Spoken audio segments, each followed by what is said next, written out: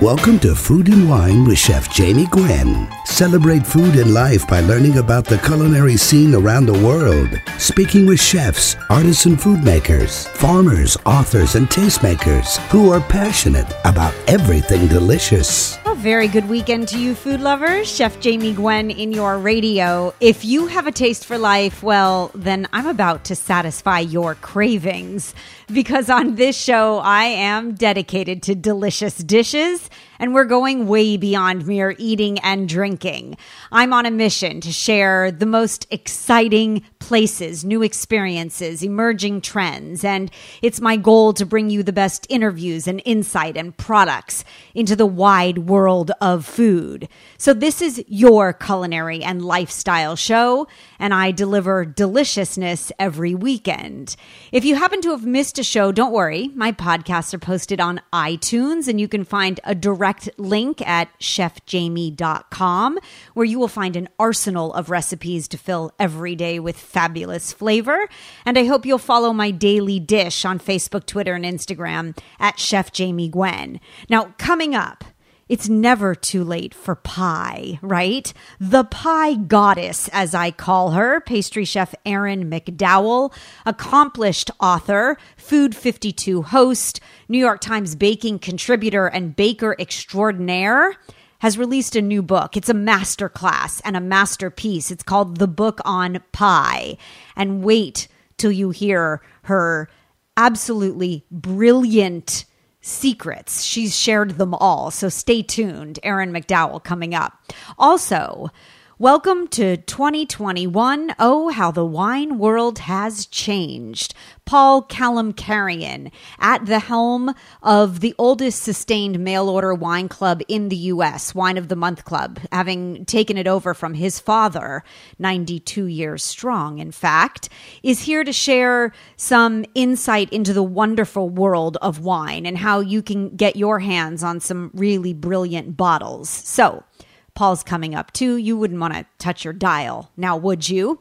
I like to kick off this show, though, with a technique, a method, an instruction, a tutorial of sorts to make you the best cook you know. It's my opportunity to share my passion, and I'm always grateful that you listen, 18 years strong on the radio and loving every minute of it.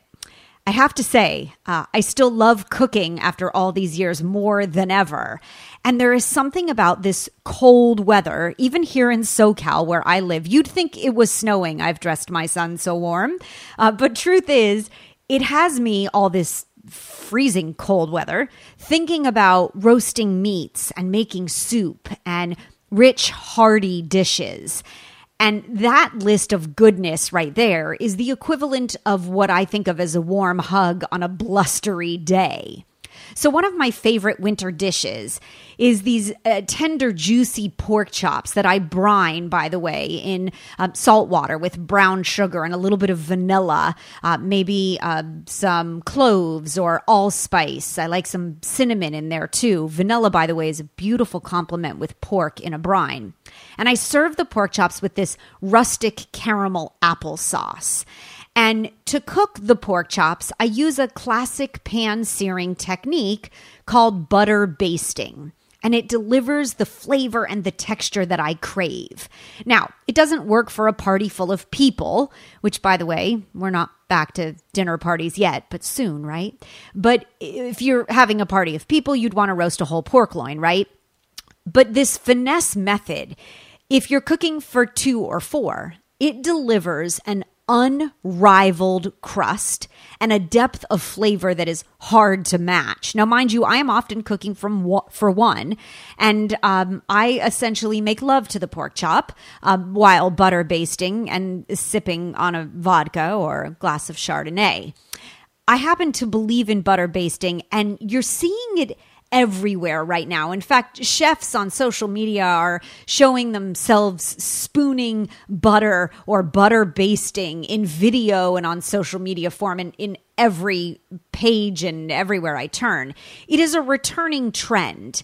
And it applies not only to pork chops, but it works very well for a filet mignon. It's very indulgent on a ribeye steak in a pan, preferably cast iron. It's beautiful for lobster. So I thought it was time for a refresher. Okay, we know that color is flavor and butter is flavor, right? And I think everything is better with the 3 B's. You've heard me say it before: butter, bacon, and beer. And butter basting a pork chop will make you a master chef. So it is hands down the most mouth-watering way to cook an individual or a few pieces of protein. If you want chicken breasts that are bursting with juice and golden crispy skin, maybe you have a thick salmon fillet and you want it tender, medium rare at its center. Well, the art of butter basting coaxes maximum flavor and texture out of whatever you're cooking. It is a great chef's trick. It's one of those chef's moves that I think will forever change the way you cook. You get brown butter, by the way, because over the cooking process and with the heat, of course, you're bathing in butter that is turning brown, and it bathes the meat with flavor, and it carries heat into every nook and crevice of the pork chop, specifically in this instance. So how does one butter baste, you asked? Well, once the meat has been seared, and in the case of a pork chop, I cook it 3/4 of the way through. I add butter to the pan, a big chunk of it, by the way, and whatever aromatics you might like I'll throw in an unpeeled clove of garlic or a sturdy herb like a couple sprigs of thyme or sage or even rosemary. And when the butter has melted and starts to foam, I tilt the pan so that it pools the butter itself at one end of the pan, which will help you spoon it up. And you use a long-handled spoon to quickly and repeatedly spoon up the foamy butter and pour it back over the meat. And the butter will eventually finish foaming and it gradually begins to brown. And you want to stop before the butter starts smoking, right? Because if it's black, you've gone too far. We want to keep that beurre noisette or that hazelnut aroma and flavor for brown butter. Now, you're going to want to start with a thick bone-in pork chop, in my opinion, at least an inch thick, because you can still cook them completely on top of the stove, but they have some girth to them, right? And as for which type of pan, most chefs will tell you it's cast iron. It's the way to go. You get a great sear. You get incredible heat conduction. If you don't have a cast iron pan, use the heaviest sauté pan that you have. And with butter basting, this pork chop takes on the fragrance of the herbs and the nuttiness of the brown butter. And don't forget, please, when you're cooking pork, think pink. The chop does not have to be white all the way through. So once you have butter basted and you have this luscious, tender, beautiful pork chop, the most beautiful you've ever made, while the pork chops are cooking, I cut up some apples and I add the slices to a large pan and I pour apple cider over them and I add a pinch of cinnamon and I slowly simmer them until the apples are tender. And then I cheat and add a spoonful of caramel sauce. Now, I make sea salt caramel, but you could use store-bought caramel. And you take the pot off the stove and you use an immersion blender and you now have roasted caramel applesauce, right? So easy, so good. Now, I say pair a Syrah or a Pinot Noir for the perfect complement. You can make the dish even more comforting, maybe a winter salad of watercress and dried cranberries and toasted pecans, and dinner's ready. Okay, I think I have to go shopping. That's what I'm having for dinner tonight now. Sounds so good, right? Please let me know how your butter-basted pork chops turn out. You can always email me, Jamie, Jamie, at chefjamie.com. It's time for food news this week. Okay, this is news you can use, right? There are a lot of aspects of 2021 that will be different from 2020, thank gosh. However, it is almost certain that some things are going to stay the same. And among them, it would seem, the continued onslaught of new Oreo flavors. That's right. Just when you thought you had gotten through January with great willpower, lean and clean, right? It appears that Nabisco's signature cookie is now available in 2 new flavors. Woohoo! Java chip and chocolate hazelnut. Now, for full disclosure, I have not tasted them. I received a press release, in fact, so that I could share this very valuable information with you, but I've yet to find them on the shelf, so if you do, let me know. But not just one, two distinct new flavors or varieties of Oreo cookies. The Java Chip Oreo, which is a coffee-flavored cream studded with chocolate chips and the traditional chocolate wafers on each side. And then there is the introduction of the Chocolate Hazelnut Oreo, which must be Nutella-inspired, of course. And so this proves that 2021 is off to a hot start for Oreo. And I say thank you, Oreo. And Oreo says, you're welcome, Jamie. Can't wait to taste. All right, Chef Jamie Gwen in your radio. Grab a snack and come on back. There's lots more fabulous food right after this.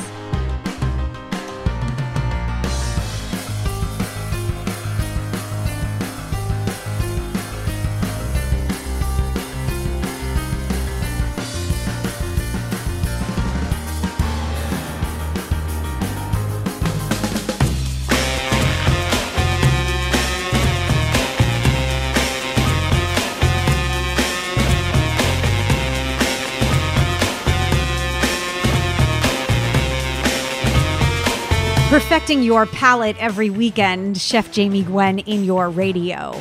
It's never too late for pie, right? If your holiday pies, maybe they were subpar, or you missed National Pie Day, this is your chance for redemption. And a stellar lesson, by the way, because pie can turn an ordinary afternoon into an extraordinary one. Pie is year-round, so says New York Times baking contributor, Food 52 host, and baker extraordinaire Erin McDowell. She is the pastry chef everyone is buzzing about. She brings the magic of pie to kitchens everywhere through her award-winning food styling and videos. And like me, I'm sure you too are addicted to watching. Her book, The Book on Pie, is a masterclass, a masterpiece, a guidebook that came out just months ago, in fact. It's a love letter to pie, all of it rolled into one. And it's perfect for the novice and the expert baker alike. It will enlighten you to a lifetime of delicious creations, both savory and sweet. So we're talking pie. And I am so delighted that Erin is gracing this show. She is Erin Jean McDowell, and this is The Book on Pie. Erin, welcome. Thank you so much for having me. Yes, of course. Congratulations. This really is a masterpiece. This is like a pie encyclopedia that you've written. I want to carry it around under my arm. I feel like if it will seep in. I don't know. But you are a rock star. A goddess in the baking world. And I wonder... Oh, thank you. No, it's true. How many pies do you think you actually made during the pandemic as it continues? Did you count? I can only imagine. Well, I know I was working on the book in 2019. And, we even photographed the book before the pandemic hit, which was lucky because there was a lot of sharing spoons back then, sharing slices of pie, which is something... that wasn't happening in 2020. But I know during the book, just in the 14 days that it took us to photograph the book, we made 275 pies. Oh my gosh. So last year when I was, promoting the book and getting ready to launch it and everything, I think it's pretty safe to say I don't bake a pie every single day, but most days that I bake pie, I bake 5 or 6 of them. Sure. So I think that you can probably say that there's at least 365, at least one pie per day of the year happening in this house. Which, by the way, would make many consider your husband to be the luckiest man alive. There is a reason he married me, that's for sure. No, there's lots of reasons. And you share lots of reasons at the start of the book. I've read it to cover to cover. And by the way, really, I'm very enamored with it. You share lots of reasons at the beginning, 5 of them, if I'm not mistaken, about what you love about pie. And I thought it was a really wonderful glimpse into your passion and how you see pie. And I'd love for you to just touch on that, to share it. Thank you so much. Yeah, I start the writing process of every book by writing the introduction because I think it's really such an opportunity for me as the author. When you're a cookbook author, you get sort of only small amounts of space sometimes to let people into who you are because, most of what you're writing, the space on the page is very valuable, and I want to make sure that I'm fitting in all of the method and all of the important things so that people are going to be successful. So, the little tidbits I get are sometimes that introduction at the beginning of the book and the head note of the recipe where I can say a little bit about, why I like this particular thing. And I just think it's so important for people to understand, why I love pie, because I really do love it very deeply. It feels like something that's in my veins a little bit. And I learned to bake pie from my grandma. We started baking pies together when I was about 14 years old. And this actually was, my grandma and I were always very close, but when we started to bake together, it became a new shared thing that we had. Yes. And she definitely encouraged me, maybe even just because she wanted me to take it and run with it a little bit. She really encouraged me to experiment. And so whether I realized it or not, I was learning to test recipes when I was about 14 and 15 years old in my grandma's kitchen. Wow. And that just kind of set the stage for what has become one of the only things that I can kind of make using my senses. And that's really what I wanted to offer with this book, is that really pie can be so much more creative than people give it credit for. I think sometimes cakes and cookies get to have all the fun because people are decorating them and doing all these crazy things. And I just really wanted to say pie is that way too. If it's got a crust and a filling, it's a pie, and the pie's abilities are truly endless. Yes, and thank you. We love the pun. I have to tell you, the photos in the book that reflect your works of art are proof that the artistic nature of who and what you are comes through, but that when you speak about that idea of experimenting, really letting your mind wander and being free with the idea of pie dough as the palette is amazing to me. I mean, these are glorious works of art, and you share all of your secrets, which I personally am very grateful for. So let me ask you, share your holy grail pie dough secret, please, because I read word by word your perfect flaky crust to me in your explanation is about the puff pastry folding method that I learned in culinary school, right? Yes. Yes. So, actually my standard pie dough recipe doesn't involve any folding, but what I recommend, especially for people who consistently have trouble making pie dough, which of course is a lot of people out there that are coming to me and asking, what am I doing wrong? This folding method, which is something I also learned in pastry school, it was an instructor who was teaching us how to make puff pastry, but he said very casually one day, and but you could also do it to biscuits or pie dough. You can laminate whatever you want. And he just said it so offhand, but I had that moment. And lamination, which is that term used for the folding, is so helpful with pie dough in particular because it increases the strength. It helps the butter distribute a little bit more evenly so that you have less risk of it melting out of the crust. And that's really the hardest thing when you're dealing with an all-butter crust, which is the crust that tastes the very best. You have to fight that uphill butter battle. That shortening doesn't quite give you the same battle. It has a higher melting point. So the folding really just helps make it a little bit more foolproof and a little bit more doable for everyone. But the beautiful thing is, in the book, we have 5 different primary mixing methods, and any of the doughs in the book can be made with any of those mixing methods. So if you're hoping to do decorative techniques like little cutouts on the edge, there's a way to mix your dough for that. If you're wanting it to be extra flaky and almost like a great base for a free-form pie, well, maybe you want to make it all the way into rough puff pastry. So there are lots of options and things to do, and that extra flaky method, I will say, is probably the most made in this house. And it will be in mine. And we will say your name every time. How is that?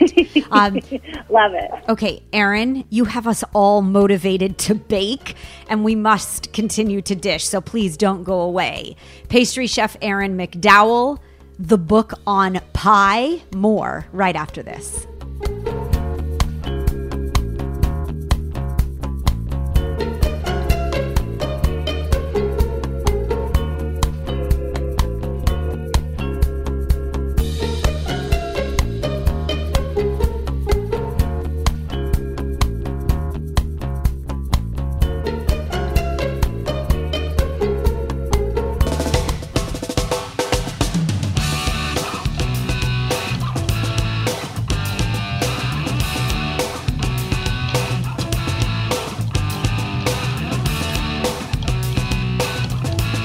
Chef Jamie Gwen in your radio as we continue the culinary conversation with super uber talented Erin McDowell. Her new book, The Book on Pie, is a hit and a masterpiece.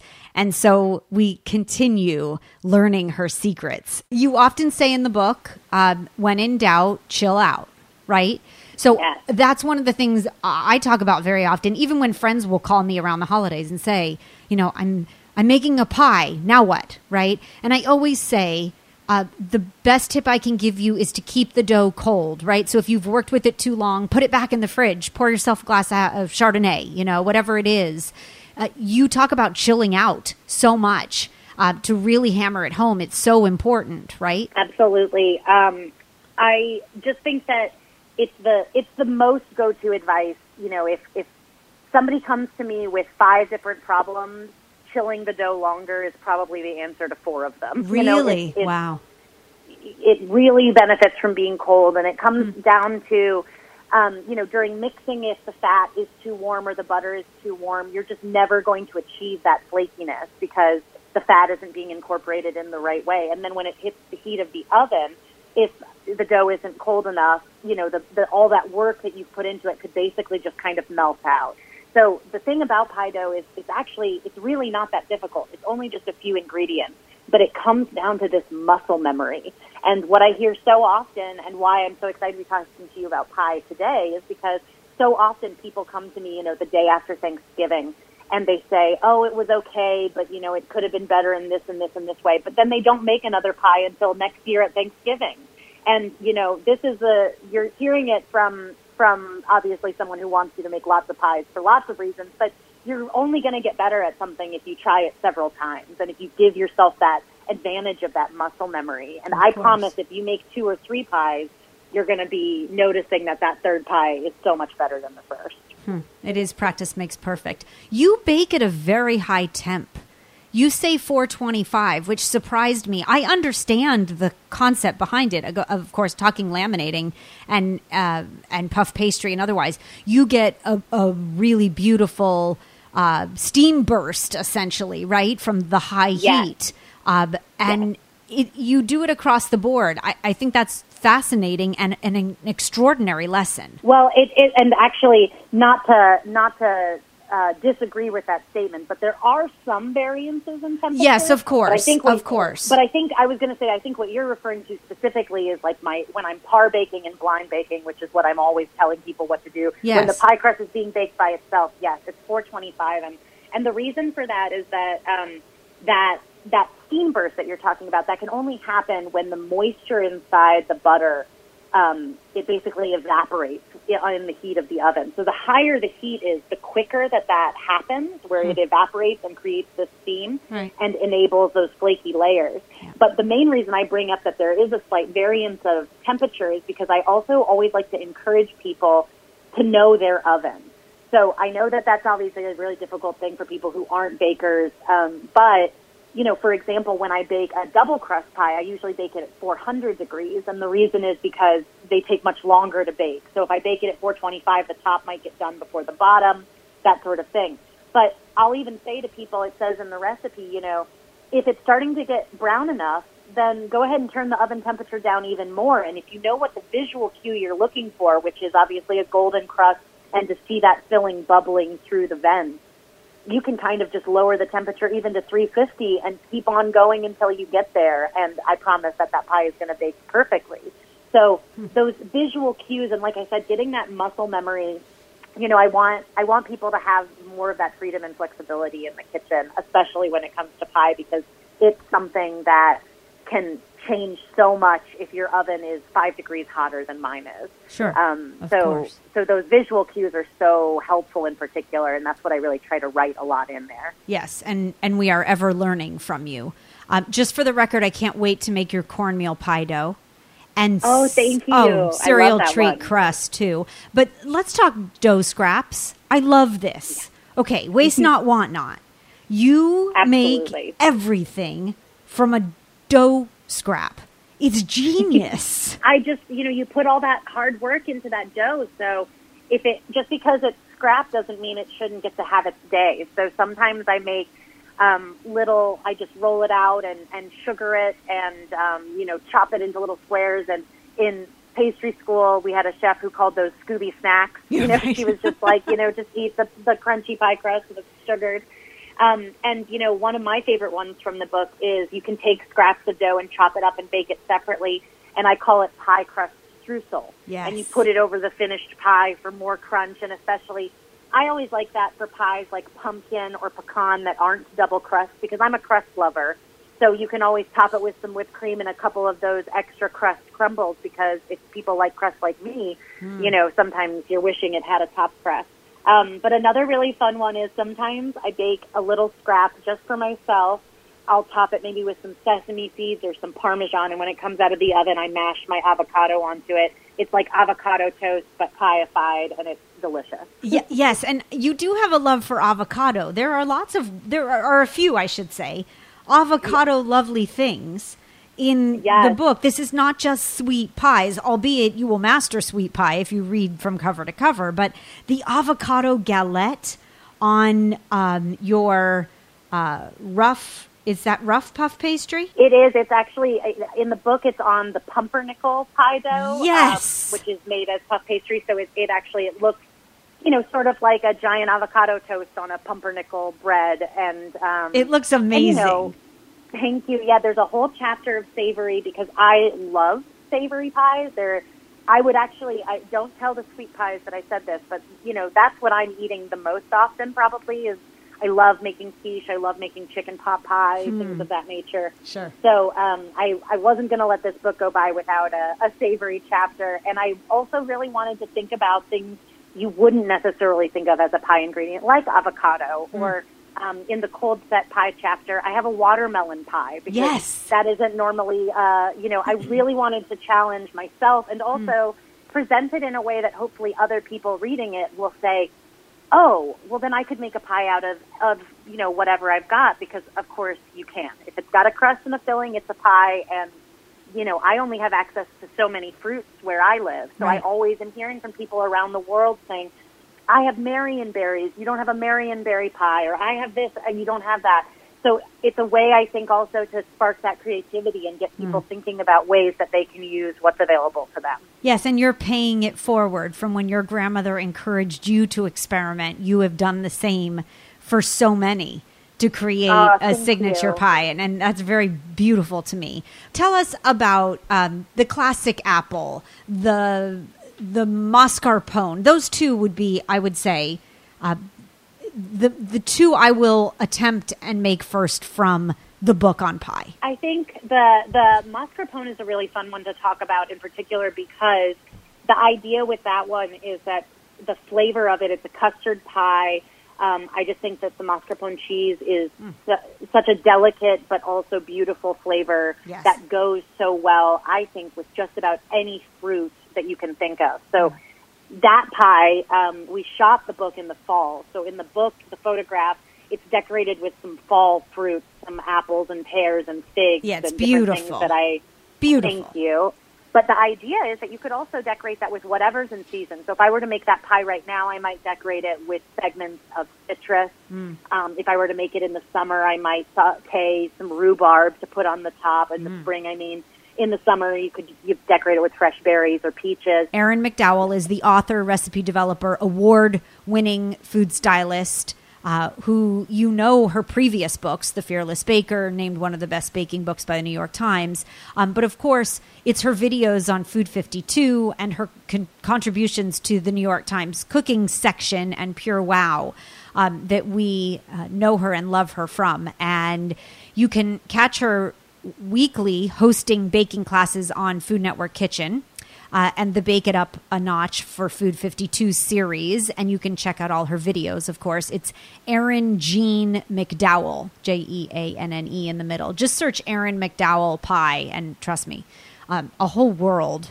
will be opened up for you. But please get this book. It is everything you need to know to bake perfect pies. It is a lifetime of knowledge between two hard covers with so many pages in between. You will have reading for weeks, and you will thank me for it, because it is never too late for pie. The book is called The Book on Pie, and the author Erin Jean McDowell. It was such a privilege to have you here, Erin. Thank you. I hope you'll come back. Thank you so much for having me. Oh, my pleasure. Oh, anytime. You gave me goosebumps with that. Thank you so much. Anytime, even if you don't want to talk about pie, I'm coming anytime you'll have me. Okay, well deserved. We can talk about anything you like.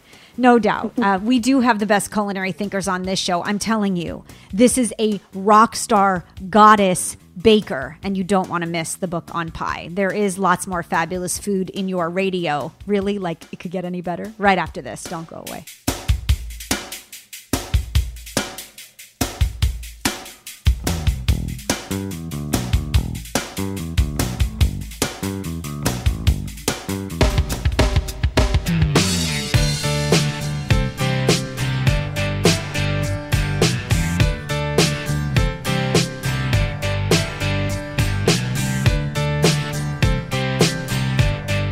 Cheers and welcome back. Chef Jamie Gwen in your radio. Raise a glass because we're toasting today with Paul Kalamkarian, and I am so thirsty for it. You see, Paul is the second generation president and owner of the original Wine of the Month Club, having taken over the business from his dad, Paul Sr., who still enjoys a great glass of wine at age 92. Paul has tasted upwards of 100,000 wines, you heard me right, making him a true expert. And his podcast, Wine Talks, shares insight into the wonderful world of wine.